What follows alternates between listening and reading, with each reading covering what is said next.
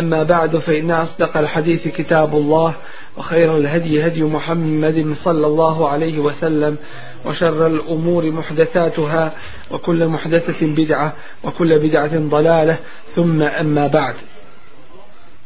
Razmišljajući o prvoj Allahovoj objavi,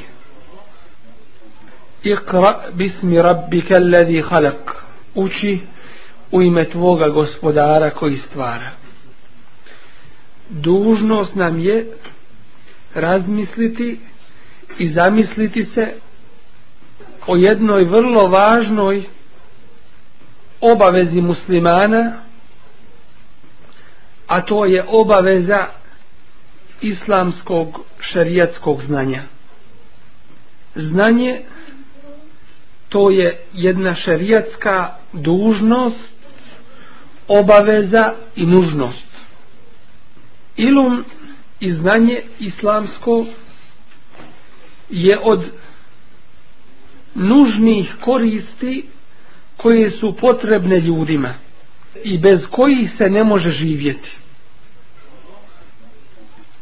Od onih nužnosti na kojima opstoji život i ne može red u životu ostati ni opstati bez ispravnog znanja. Kada ilum islamski zauzme svoje mjesto koje mu pripada, onda će biti obezbijeđen ovaj islamski ummet od fesada, od nereda koji nas je zahvatio, od neznanja, džehla, od nerada po znanju, od napada na islam, od neprimjene šerijata islamskog zakona, od nepoštivanja vjere i tako dalje. Kaže imam Šatibi da čuvanje ovih nužnosti kojima opstoji život biva sa dvoje. Prvo, da se uspostavi to, a to jeste da islamsko znanje oživimo, i drugo, da ga sačuvamo od propadanja i nestajanja. Zašto je islamsko znanje jedna nužnost šerijatska? Kao prvo, kao što imamo potrebu za jelom i pićem i potrebu za ovim dunjalučkim nužnostima, isto tako mi veliku potrebu imamo za islamskim znanjem, jer njime postoji i opstoji i din i dunjaluk. Kao drugo, oni koji su okupirali muslimanske zemlje, okupirali su ih između ostalog i zbog toga što se među muslimanima proširio džehl, neznanje, pa su vrlo lako uspjeli da muslimanima ovladaju. Kao treće, među muslimanima su se proširila razna vjerovanja koja su daleko od islama, tako da se ovaj ummet podijelio na frakcije i na razna vjerovanja, pa nas je to oslabilo. A upravo zbog toga što nedostaje ovaj pravi ilum, ovo pravo znanje.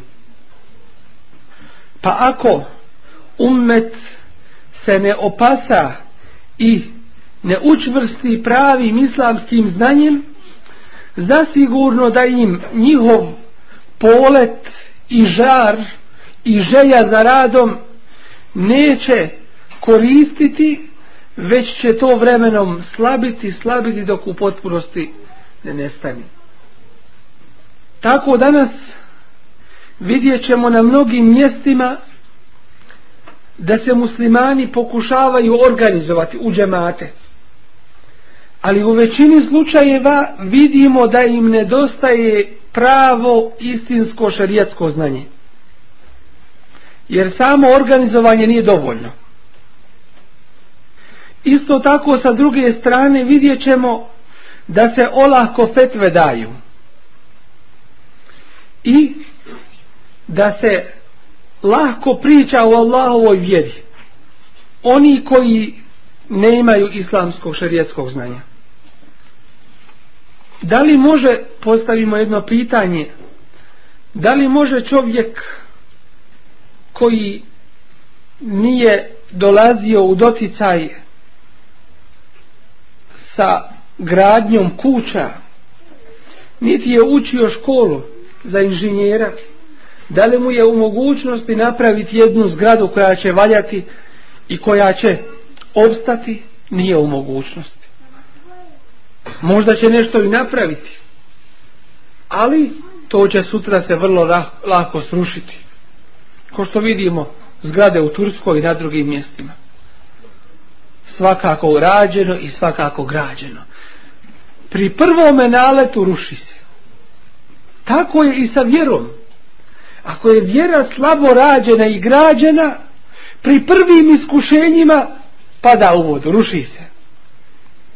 Iskušenjem dunjaluka, iskušenjem pritisaka raznih, protjerivanja, napada na islam i muslimane i tako dalje. I zato ta vjera mora biti čista i čvrsta. A kako će biti čista i čvrsta ako nije zasnovana na jasnim dokazima iz Kur'ana i sunneta? Uči u ime gospodara tvoga koji stvara. Dakle, to ti je ibadet koji činiš. Danas, nažalost, naći ćemo da neko od nas ne bi se mogao upustiti u raspravu, ako nije dobro u to upućen i ako nije školu učio, o tome kako se kompjuter popravlja ili kako se kola popravljaju u sitnice, kako treba projekat za kuću napraviti. Rekao bi jedan od nas, to mi nismo učili, to mi ne znamo. Ali kada se povede pitanje o vjeri, onda svi najbolje znaju. Onda su svi muftije. Onda svako će fetvu lako dati. Pa zar nije vjersko znanje preče da kažemo mi to dovoljno ne znamo, pitaćemo one koji znaju, koji su to radili i uče. Ljudi nekada provedu 20, 30 i više godina učenju, a onda nađemo nekoga koji pita, pa šta ste vi to toliko učili? Drugim riječima, zar to tako ima nešto u našoj vjeri važno da se to toliko može učiti i izučavati? Ima važno i tekako. Onome kome je njegova vjera važna i onome ko pridaje važnosti i pažnje svojoj vjeri. Zašto su muslimani sebe doveli u ovome stoljeću u ono u čemu i nas sve vidimo? Kao prvo, mesdžid je u mnogo slučajeva i džamija izgubili su onu svoju ulogu u društvu koja im pripada. Znamo u prvo vrijeme da je mesdžid, da je džamija bilo mjesto okupljanja muslimana i mjesto druženja. Mi vidimo, alhamdulillah, kada smo se sakupili u ovome broju, da osjećamo jednu blagodat Allahovu, zadovoljstvo, drago nam, lijepo nam, što smo zajedno kao muslimani, svoji među svojima. To treba oživjeti na mnogo mjesta i u svim džamijama. Da nije džamija samo za klanjaja i završi posao, izađi iz džamije. Nažalost, na nekim mjestima ćemo naći kada se klanja vakat, neki namazski vakat, kada se klanja, neko od prisutnih koji je zadužen za zaključavanje džamije kaže, hajte sada kući, moramo zaključati džamiju i tako dalje. Propis je i princip je da se Allahove kuće ne zatvaraju i da su one uvijek otvorene. Ti svoju kuću možeš zatvoriti, ali Allahovu ne možeš. Ona je otvorena. Bujrom, kogod hoće da dođe, da uči, da čita, da ibadeti, da zikri Allahu na propisan način, da uči Kur'an, da ilum stiče, to je sve mubarek. Kada čovjek ostane iza namaza, pa Allahu ibadet čini, Allah zaduži meleke, koji mu dovu čine sve dok je na tome mjestu. Uče mu meleki, Allahumma gfir lehu, Allahumma rhamhu, Bože oprosti mu, Bože smiluj mu se. I to uče i dove i to Allaha mole sve dok si u džamiji, dok ne izađeš iz džamije ili dok abdest ne izgubiš. Meleki ti dovu čine, Allahumma gfir lehu, Allahumma rhamhu. I zato onaj ko klanja pa odmah bježi iz džamije, neka zna na koliko je šteti.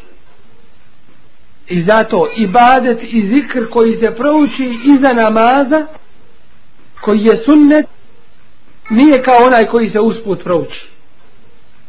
Zapravo onaj nije koji se usput prouči kao onaj u džamiji. Njegova vrijednost nije kao onoga u džamiji. Isto tako, što više u džamiji treba oživjeti dersova. I da džamije imaju heftično svoje termine kada će biti dersovi. Abdullah ibn Mes'ud radijallahu anhu imao je običaj da četvrtkom vazi ljudima. Pa mu rekoše da nam povećaš, da te češće čujemo. Željni smo znanja.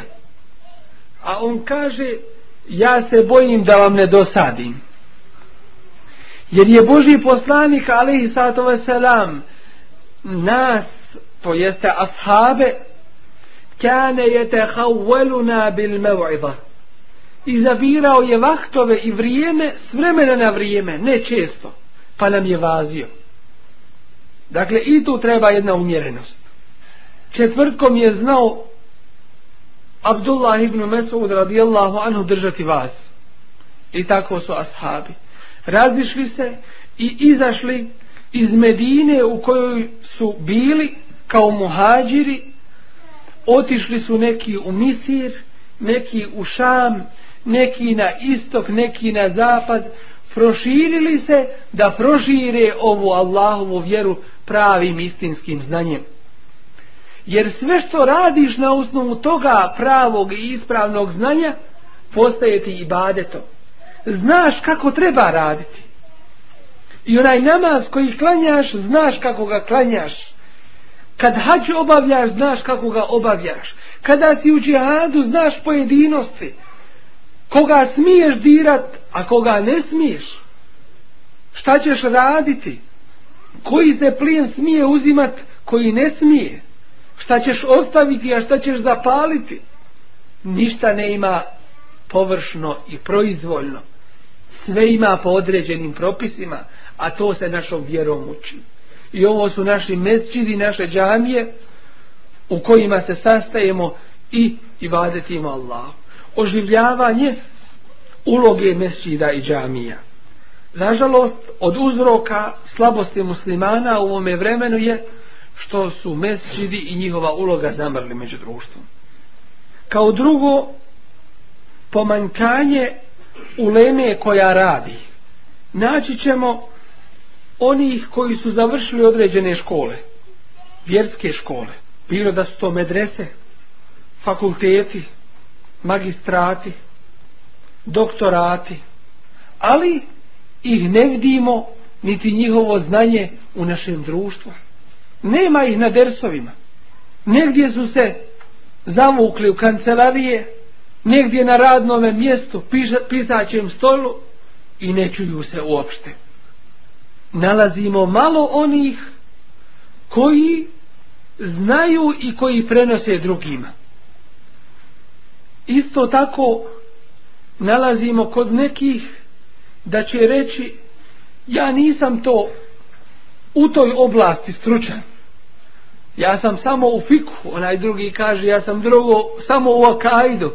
onaj će treći reći ja sam samo u ovome i tako dalje. Dužnost nam je upoznati svoju vjeru u granici ukoliko nam je to nužno i potrebno i drugima prenositi. Treće, nalazimo u našem školstvu da islam je zapostavljen, da je islam postavljen kao predmet koji je nebitan, nevažan i ne mora se ko neće. Hoće da bude ukopan sutra u muslimansko groblje, u mezarluke, hoće da mu se klanja dženaza, a neće svoje dijete da dadne u školi da uči vjeronauku. Kakve veze ta ima sa islamom? Ako svoju djecu neće usmjeriti da uče, posebno danas se ne obraća pažnja na školske programe, pa još u mnogim mjestima govore da su od majmuna postali. Neki su gori nego majmuni. I to je istina. Jer majmuni ono ne rade što oni rade. Ali to je naša žalost. Što nam je mnogima svejedno šta će naša djeca učiti. A uče se i neke stvari koje su od kufra neuzubila. A mi se tome uopšte ne suprotstavljamo. Našoj djeci nameće se slikarstvo, a mi znamo da je slikanje živih bića haram i to među najstrožijim haramima. Našoj djeci pod imenom kulture nameće se muzičko vaspitanje, a to je nevaspitanje. Jer ako kažemo muzičko vaspitanje, znači da su naši preci i oni prvi i oni najbolji i ashabi Resulullah a.s. i Allahovi poslanici i vjerovjesnici koji nisu učili to muzičko vaspitanje, da su neuzubila nazadni potomni, a mi smo vaspitani u tome pogledu. I niko se ne buni i svi su zadovoljni. Ko da smo sira čupriju prešli. A vallahi ćemo odgovarati za svoju djecu. I mješovite škole i djeca koja se šalju u takve škole i djevojke i djevojčice koje su nepokrivene i idu u takve škole i oni koji predaju u takvim školama, bit ćemo odgovorni i pitani za to. Židovi imaju svoje škole, kršćani imaju svoje škole. Jesmo li mi gori od njih? Ili mi manje priznajemo svoju vjeru nego što oni svoju priznaju, ne vjeru? Šta smo mi i kakvi smo kod Allaha? Pa se ne brinemo o odgoju naše djeci. Nije dovoljno donijeti i nahraniti ga materijalno, tijelo mu gojit, a dušu ostaviti, zapustiti. I zato moramo svi ustati da se na tome nešto uradi. Zatim, kod nas muslimana često se dešava da radimo kada smo u žaru i zanosu, a malo ima onih koji zaista sjednu, potrude se, pa nauče, pa na druge prenose i ne rade samo kad su u zanosu i kada su u tome žaru i poletu, već gledaju šta je njima kao muslimanima i ovoj zajednici hajr i na tome rade. Zatim, mnogo svijeta se zabavilo dunjalukom, pa im je dunjaluk postao preći nego ahiret, pa su zaboravili u većini slučajeva na Allahovu vjeru, pa joj ne pridaju osim višak svoga vremena. Smatraju to jednim neobaveznim dijelom kulture koji mogu, a ne moraju. Kaže Resulullah sallallahu alaihi ve sellem u hadisu koga prenosi i Buharija i Muslim: fa wallahi lal faqra akhsha alejkum, tako mi Allaha ne bojim se siromaštva za vas, walakin akhsha alejkum an tubsata alejkum ad dunya, ali se za vas bojim da će vam se dunjaluk otvoriti, kema busitat ala men kane qablakum, kao što je bio otvoren i dat onima koji su bili prije vas. fetenafesuha kema tenafesuha, pa ćete se natjecati u dunjaluku i u zarađivanju i dobivanju dunjaluka kao što su se oni natjecali. وَتُهْلِكَكُمْ كَمَا أَهْلَكَتْهُمْ, pa će vas helać učiniti i uništiti kao što je dunjaluk učinio helać one prije vas. Pa mnogi se brinu i žaloste zbog onoga što ih je na dunjaluku zadesilo, više nego što žaloste za onim što ih je u pogledu njihove vjere i neznanja u vjeri i njihovog ahireta zadesilo. Pa kada plate zakasne ili se umanje ili troškovi povećaju, onda se problemi osjećaju, a ne osjeća taj i takav probleme u tome što je ahiret zapušten. Isto tako od musibeta koji vidimo u ovome ummetu u pogledu iluma jeste to što se ulema u mnogo slučajeva ne poštuje, ne pita se, a ako se pita, mnogi onda na odgovore postavljaju pitanja. Kada im se odgovori onako kako jeste, a onda oni ponovo pitaju, a kako taj i taj to radi. Pa ako on bude išao u džehennem, zar ćeš iti sa njim i za njim? I zato od uzroka neznanja u ummetu jeste nepoštivanje iluma i nepoštivanje alima u onome što se govori ljudima i prenosi. Pa tako kada nekome od alima stane na put neko u širenju pravoga znanja, malo je onih koji su spremni stati uz njega i podržati ga u istini. Već mnogi se tada o sebi zabave i zaborave ono znanje koje su čuli i naučili. Isto tako kada uporedimo jednog alima u islamu i u šerijatu i jednog ljekara i doktora, taj ljekar, taj inženjer, taj stručnjak u svojoj oblasti se poštuje i vrijednuje, a alim u islamu, učenjak i stručnjak u islamu vrlo malo i neuporedivo manje nego onaj drugi. Da ukratko objasnimo koje su to vrste šerijatskog iluma. Šerijatskog iluma ima 3 vrste. Prvo je farzi ain, fardul ain. Drugo je fardul kifaje. A treće el mustahab. Što se tiče fardul ain i znanja koje mora svaki pojedinac znati, to je ono znanje za koje će ga Allah tebaraka wa ta'ala pitati na sudnjem danu. Hel alimte wa hel amilte bihi, jesi li znao i jesi li radio po tome? I ljudi u tome ne imaju opravdanja. Koji je to fardul ain? Koji je to ilum i znanje koje mora svaki pojedinac među muslimanima znati? To su osnove njegove vjere. Kako će Allaha vjerovati i obožavati i ibadet mu činiti? Kako će namaz klanjati i zekat davati, one osnovne principe islamskih i imanskih prije toga šartova. Ono čime će očuvati svoju vjeru, čime će uspostaviti svoj šahadet la ilaha illallah Muhammedur Rasulullah i čime će se sačuvati od širka i kufra. Osnovne principe svoje vjere, to mora poznavati svaki čovjek i ne ima opravdanja u svome neznanju.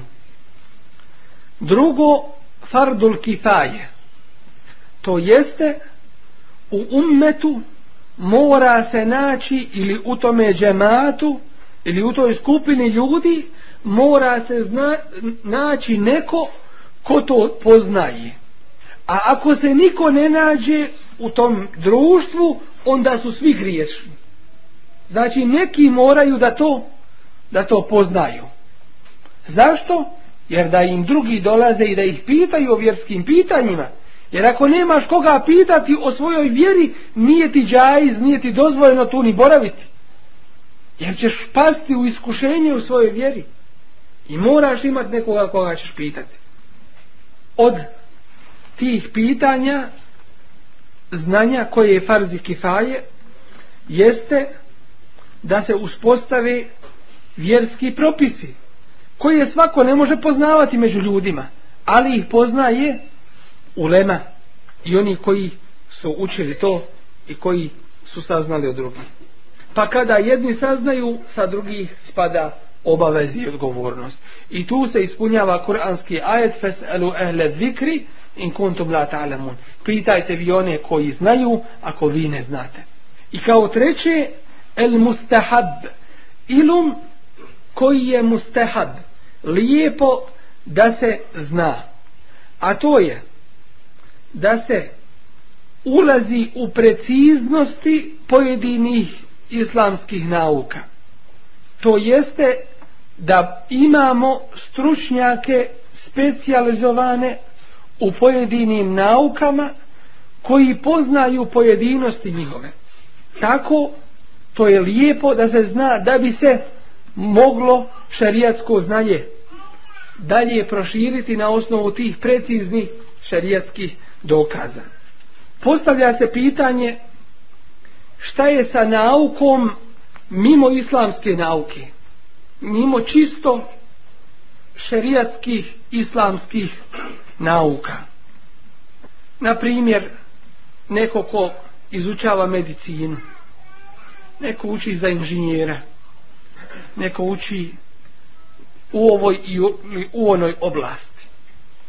Kakav je propis toga učenja? Da li se i to smatra ibadetom i da li ima sevabi od toga?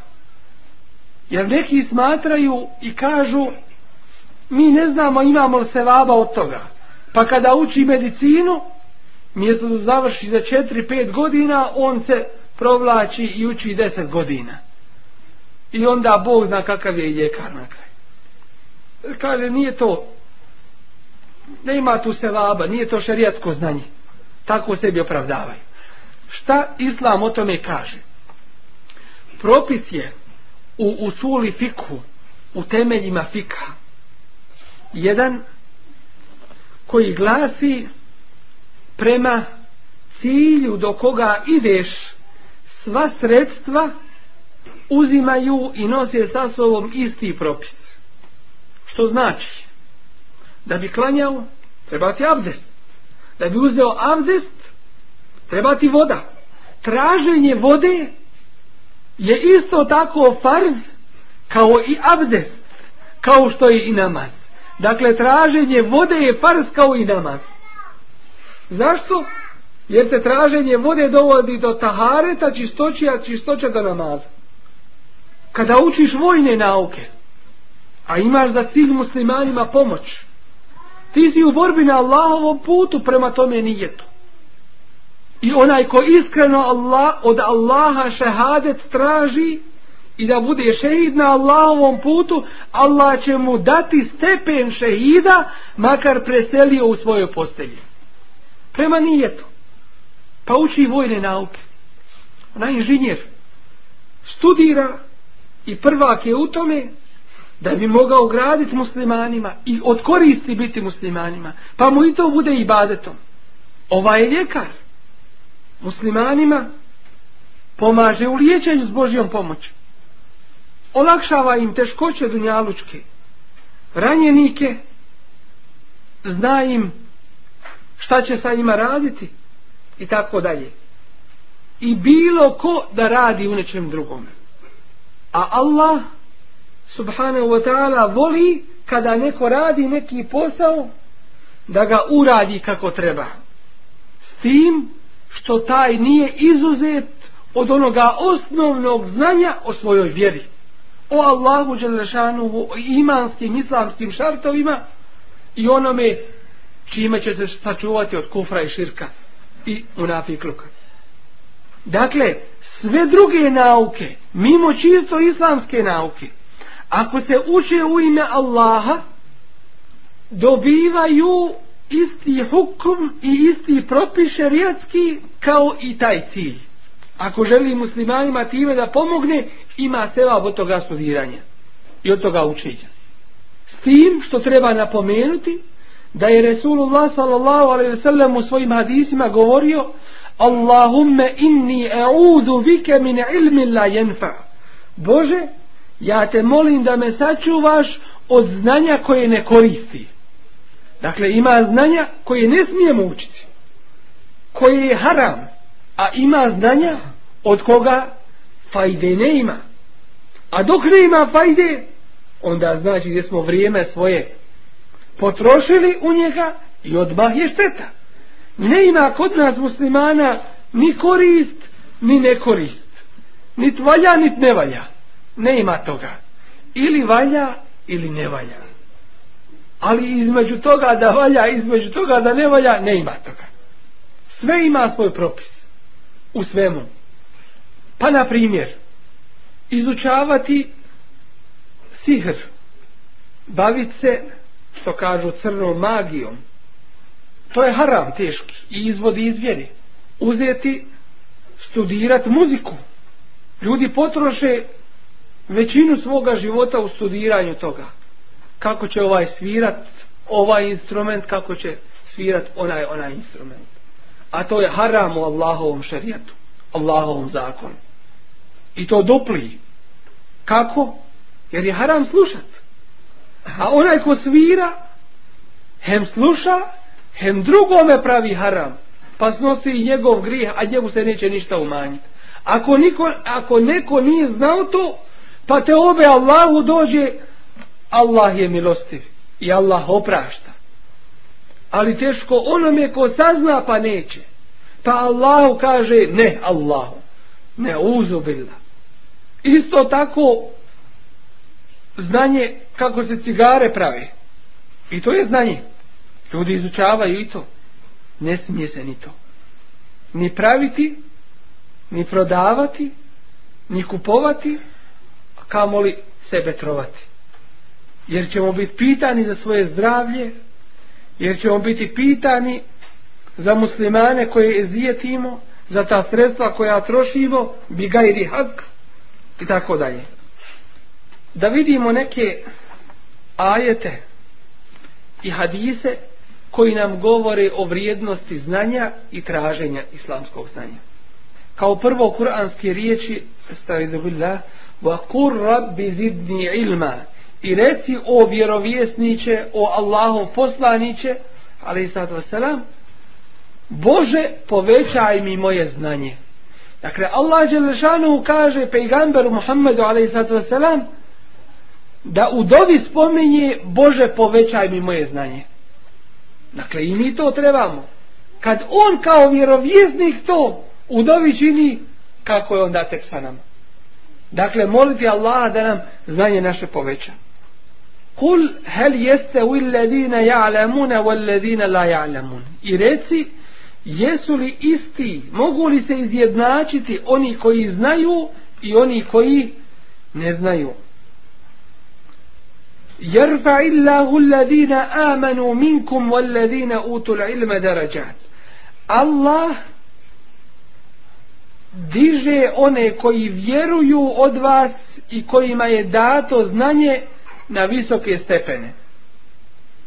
Innama yakhsha Allaha min ibadihi al-ulama. Samo se Allaha istinski boje oni koji znaju, koji su istinska ulema, koji su saznali Allahove propise, Allahovu vjeru i rade po tome, koji su spoznali Allahovu veličinu. Od riječi Resulullaha alejhisalatu vesselam, men yuridillahu bihi khayran yufaqihu fid din, kome Allah hoće dobro, dadne mu te nauči propise vjere, shvati vjeru, dadne mu fikh u vjeri, razumijevanje vjere. Šta to Allah od njega traži? Ne uzme pa sebi vjeru prilagođava. Bože, ovo hoću, a ono neću. Ovo mi odgovara, a ono mi ne odgovara. Ovo ću prihvatiti, a to neću. Ne. Efetu'minuna bi ba'dil kitabi wa takfuruna bi ba'd. Hoćete li vjerovati u jedan dio knjige, a drugi ne vjerovati? Ne može tako biti. Kome Allah hoće dobro, dadne mu razumijevanje vjere. Ovaj hadis je muttafaqun alejh, prenosi ga i Buharija i Muslim. Kaže Resulullah a.s. Belligu anni walau aje, prenesite od mene makar to bio jedan ajet. Ovaj hadis prenosi Buharija. I kaže men seleke tariqan jeltemisu fihi ilmen sehele Allahu tariqan ilal dženne. Onima koji hoće džennet, koji traže džennet. Ko se uputi jednim putem tražeći znanje i nauku islamsku, Allah mu olakša put do dženneta. Treba se potruditi, treba nastojati. Odredi sebi vrijeme. Ako ne znaš učiti u Kur'anu, to nije teško naučiti. Vremenom, za mjesec, za dva, ako Bog da inša Allah trudom i dolaskom na halke Kur'ana, naučit ćeš lijepo učiti Kur'an. Zatim, odredi sebi vrijeme za čitanje i saznavanje novoga. Ako čuješ negdje ders, neka si prvi tu, dođi. Ako si propustio taj ders, potraži koga je snimio pa preslušaj to. I to više puta da ti se ureže u mozak, u pamćenje. Božji poslanik, ali sad sam znao je nekada 2 ili 3 puta ponoviti neku rečenicu da bi je ljudi lijepo shvatili i razumjeli. Uzmi knjigu, korisnu, pa odredi sebi vrijeme za čitanje svaki dan, koliko bilo. I onda ćeš vidjeti za mjesec dana da si pročitao tu knjigu. Pa za određeno vrijeme da si dosta tih knjiga pročitao i da si dosta znanja sakupio. Ashabi Božijeg poslanika, ali sad sam znali su mjesec dana putovati iz jednog mjesta u drugo da bi saznali samo jedan hadis. A mi sada u toplom, u vrućem, siti imamo hadise na jednome mjestu. I to na stotine, na hiljade hadisa. Zar je jednom od nas teško u dobro da čita i potom i radi?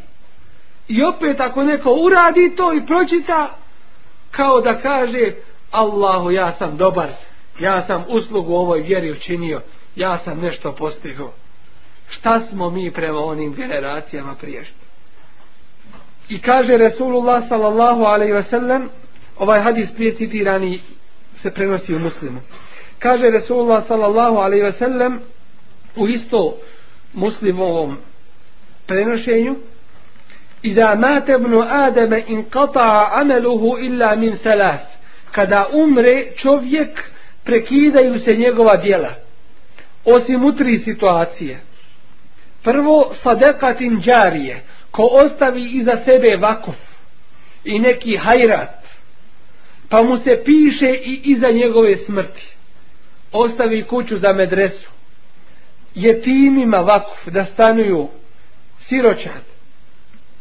Uvakufi svoj imetak i dadne da se od njega štampaju knjige i da se širi, da se učenicima i onima koji su na Allahovom putu pomaže i tako dalje. Ostavi imetak uvakufi, imaće iza toga hajra i nakon svoje smrti. Drugo, evo ilmin yuntefa'u bih, ili ostavi iza sebe ilum, znanje kojim se ljudi koriste. To će ti dolaziti sevab od toga i nakon tvoje smrti. I treće, ev veledin salihin jed'u leh, ili dobro dijete odgojeno koje mu dove čini svome roditelju. Dakle, i taj će imati sevaba i nakon svoje smrti, kada mu bude najpotrebniji. I ovaj hadis prenosi Muslim. Isto kaže Resulullah sallallahu alaihi ve sellem u hadisu koga prenosi Ibn Mađa, a Hasan je hadis, u kome kaže: talabul ilmi faridatun ala kulli muslim. Tražiti znanje je farz svakome muslimanu, je dužno svakom muslimanu. Neki kažu i muslimanki, ali taj rivajet ne postoji. Nego hadis glasi, tražiti nauku je par svakome muslimanu. Normalno i muslimanki to se podrazumijeva, ali u hadisu taj izraz nije naveden, pa se treba pridržavati hadisa. Dakle, tražiti nauku je par svakome muslimanu, a podrazumijeva se i muslimanki. I kaže, ed dunja mel'une, dunjaluk ne ima hajra u njemu, dunjaluk je proklet, mel'unum ma fiha, i prokleto ono što je na njemu, illa zikrullahi ta'ala, osim spominjana uzvišenog Allaha jalla šanuhu, wama walahu, i što je u tome, wa alimen wa muta'allimen, i onaj ko zna i onaj ko uči, ko se trudi i nastoji da nauči. U tome je samo hajr.